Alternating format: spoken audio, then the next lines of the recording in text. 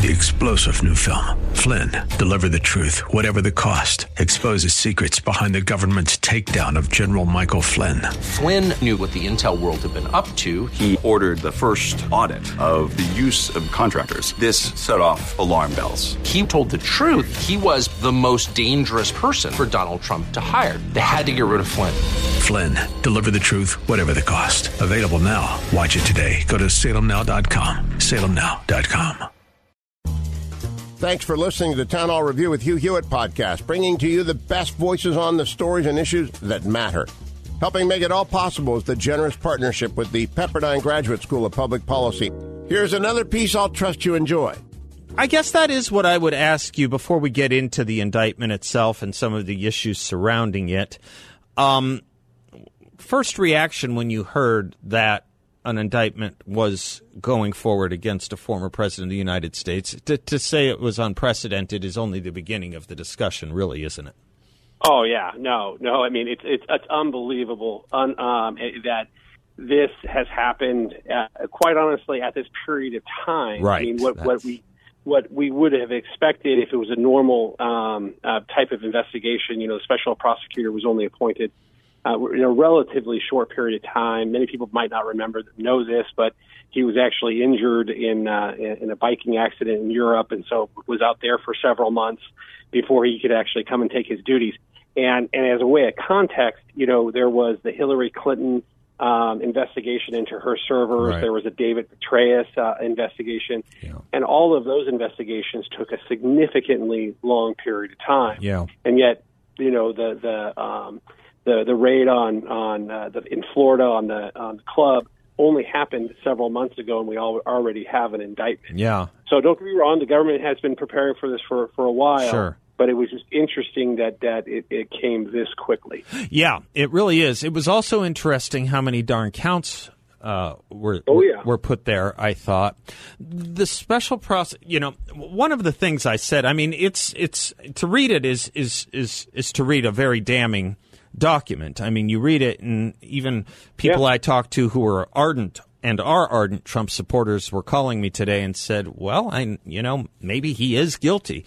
And one of the things I've said, and we can't possibly know yet. This is the very first phase, but it is true that as someone who's been a little bit involved in other litigation, sometimes with myself, sometimes on behalf of people in years past, you do read one side and you go, holy cow, and you don't say holy cow. It's the first salvo, and the temptation is to think, well, they got me, or I've got no case, depending on whether you're plaintiff defendant or plaintiff in defense, right? I mean, it is important to note that too. It's not only important to note that, and that's just law 101. You read the complaint for the first time, and you're like, wow, I'm going to jail. And that's you're like, right. Wow, right. It's just divorce proceedings. Come on. But you just feel like it's damning right off the bat. But in this context and at this level, people have to fully appreciate, and I'll actually go back to the January 6th commissions and how those were produced and orchestrated. Right, they were very prime time. The amount of eyes that went into this and the language that was used was very specific and crafted in such a way to basically tell this story. Mm-hmm. But this story, is only within these pages itself. Now, don't get me wrong; it's a long document. Yeah, almost 43 pages, a little over 43 pages. But the reality is that the language is particularly picked. And so you have to first, obviously read it. I do encourage people to read it. Always read the source document. Yeah. But then take it into context and understand all of the evidence and information that would lead into this, and including, as I've mentioned before, about the grand jury proceedings. Now, we talked previously on the show about the New York grand jury subpoena proceedings. Right. And in that context, what I had said, and I'll reiterate it now, the defense counsel, Trump's counsel, are going to get all of the transcripts from the grand jury proceedings. Remember and that, what was actually told to the grand jury. Yes. And they may say, hey, listen, there was information that was withheld in this. The grand jury would have heard X, Y, and Z. Yeah. They may have come to a different conclusion, such as maybe somebody had given advice to President Trump from a legal standpoint, as to what his capabilities were, which are sometimes complex. I was in the government, for goodness sake. You know, I had to sit down with an ethics lawyer about what I could and could not do when I left the Navy. So it is a pretty complex scenario, and you have to, once we get through today, and this is going to be, anybody who thinks this is going to be a short term, I know that the special prosecutor was on the news recently and saying the speedy trial and was going to look for a speedy trial. It's going to be a tough one for that. Brett, as you read through this indictment today, did anything particularly stand out from? I want to ask you first about from the way the prosecution wrote it, and then I want to ask you a little bit about the allegations themselves. But did anything strike you as eyebrow raising or a little different than you would normally see in an indictment, or did it look like it was a fairly by the book standard practice indictment? No. I mean, even the structure it was different, right? Okay. It was written more as a story, you know, and then obviously got into the counts at the end. And don't get me wrong, you sometimes have it, but the way it was structured, the most notable thing that I noticed was the reliance on testimony to the grand jury from Trump's attorneys. And people might not know this, but some of Trump's attorneys, personal attorneys, were required to testify before the grand jury and testify and provide documentation to support their testimony and the questions that were being asked by the special prosecutor. So that's one thing. But then when that's turned around and actually used as evidence within the complaint itself, that was a little bit eyebrow raising. Because what you would normally do is if the judge is going to allow an attorney to break the attorney-client privilege, which is like one of the most sacrosanct privileges that we have in this country, and there's so much underpinnings about it. Usually that's to go find out other evidence that would be out there that you would then use. But in here, there were clear statements that the attorneys gave that then were relied upon.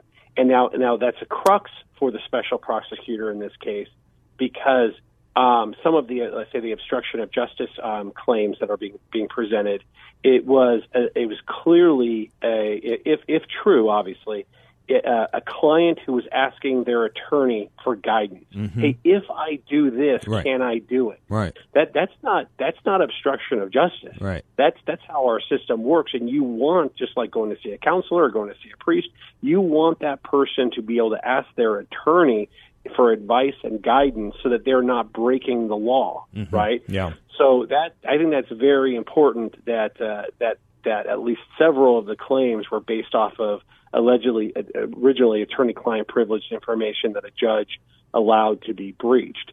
So that's going to be one of the first motions that right off the bat. Go ahead. No, you go ahead. You're fine. Yeah. No. So then you get into some of the acts of other people. Again, attorneys. There's a lot. As President Trump he has a lot of attorneys. He's had a lot of attorneys over his career. Yes. You know, I think I saw one thing where he's been involved, or his organization's been involved in like 3,500, lawsuits over his business tenure, which is, a tactic. And so, the special prosecutor is going up against somebody who really knows the judicial system. Yeah. But even such as the certifications and other assertions that were made by the lawyers to the government, and that were then portrayed to President Trump, I think that's also going to be difficult hurdles, because lawyers, the sins of a lawyer are not really passed on to their clients. Right. And that's the whole reason to have lawyers interacting with the government. So I think that's also going to be the roles of the lawyer and how the privilege is going to work out is just going to be a crux of this case going forward. Again, to state what I said earlier, a prosecutor can, shape the narrative and include in his indictment whatever he or she wants. But I have to tell you, in looking at some of the what you might call texts or texts and transcripts of conversations, there are some ellipses in there. I had that, and they don't show to me full context. It seems to me that would be eyebrow raising too. A little bit, or at least something obviously Trump's attorneys will seize on, at least. Sure, absolutely, and not for a complaint, right? Okay. So your complaint is supposed to be short and succinct. Yeah. For a criminal complaint with 38 counts, this is pretty short. Okay. I'll be honest. Okay. So you have that, But there's a rule. It's called the rule of completeness. Right. That they're not going to be able to just cherry pick the evidence and cherry pick the transcripts and the recordings, because everything is within context. Mm-hmm. I mean, if you're a parent and you have kids, you know that there's a rule of completeness, yes. because those kids are very, very good about yes. plucking out the yes and not fully the context around it. Yes. And the same thing is here too. So once all of those recordings are turned over and you actually see the documents, then it's going to be a more fulsome document, and more. But again, the rule of completeness will come into play, and the government's not going to be able to cherry pick that going forward. Now, go ahead. Go ahead. Yeah, please. Yeah, no. So the question is that when you're faced with something like this, and you do have precedent on other high-profile individuals. So you brought up the Hillary Clinton example earlier. Right. Are there constitutional challenges that you want to make up front of, hey, people of this high level, cabinet level to president, is there an unequal treatment because technically Hillary Clinton on her servers, the information we have is that it was very similar, right? Mm-hmm. So and she was not prosecuted. Mm-hmm. But then you have General Petraeus, who was also dealing with classified information, and with his girlfriend transferring information back and forth. He was prosecuted, settled out pretty quickly for a misdemeanor. Scooter Libby also, if you might remember, relayed the information about a name of a CIA agent. Yep. One act, right? Here we have 38. That was the Valerie Plame case. Yes, right. Valerie exactly. Plame case. And again, they didn't get him on that claim. It was on the obstruction of justice claim. Right. So you have to look at this, at all of the charges kind of intertwined, although you can, each charge is supposed to stand on its own to kind of understand where the special prosecutor is going here. Last question, maybe second to last or last question. The Espionage Act, the use of the Espionage Act, I know it fairly well from previous work. That one shocked me. But am I right to be shocked or wrong to be shocked? Maybe it's all they have. I think it's all they have on that context, okay. and it does support some of the other ancillary charges. Right. And that's what I was just mentioning, is that if you do knock out one charge, some of the other ones are going to fall. Okay. Were there any of the uses of 18 U.S.C., what I think they implicated about 8 or 9 of them, any of them that eyebrow raised for you, or did it look like this is how you stack a civil law into criminal into a criminal indictment? Yeah, I mean, I say that because the Presidential Records Act was deliberately a civil law, right? No, understood. Yeah, and that's exactly right. And they did it correctly, right? So from a procedural standpoint, from at least my initial reading of it, it's looking like they dotted their I's and crossed their T's. And as I mentioned before, the amount of I's that were probably on this before it got filed was immense. Thanks for listening to the Town Hall Review. Our program is coming today in partnership with the Pepperdine Graduate School of Public Policy. It's America's most unique graduate leadership programs offered on Pepperdine's breathtaking campus in Malibu, California. Learn more at publicpolicy.pepperdine.edu. If you're enjoying the podcast, please tell a friend to go to Town Hall Review and sign up as well today. 3-star General Michael J. Flynn, head of the Pentagon Intelligence Agency, knew all the government's dirty secrets. He was one of the most respected generals in the military. Flynn knew what the intel world had been up to. He understood its funding. He ordered the first audit of the use of contractors. This set off alarm bells. The explosive new documentary, Flynn, Deliver the Truth, Whatever the Cost, uncovers the facts behind this scandal. Flynn told the truth. He was the most dangerous person for Donald Trump to hire. I find out the worst enemy that I'm going to face in my life is right here in America. They took my assessment and they wanted me to change it. And I was like, I'm not changing it. They had to get rid of Flynn.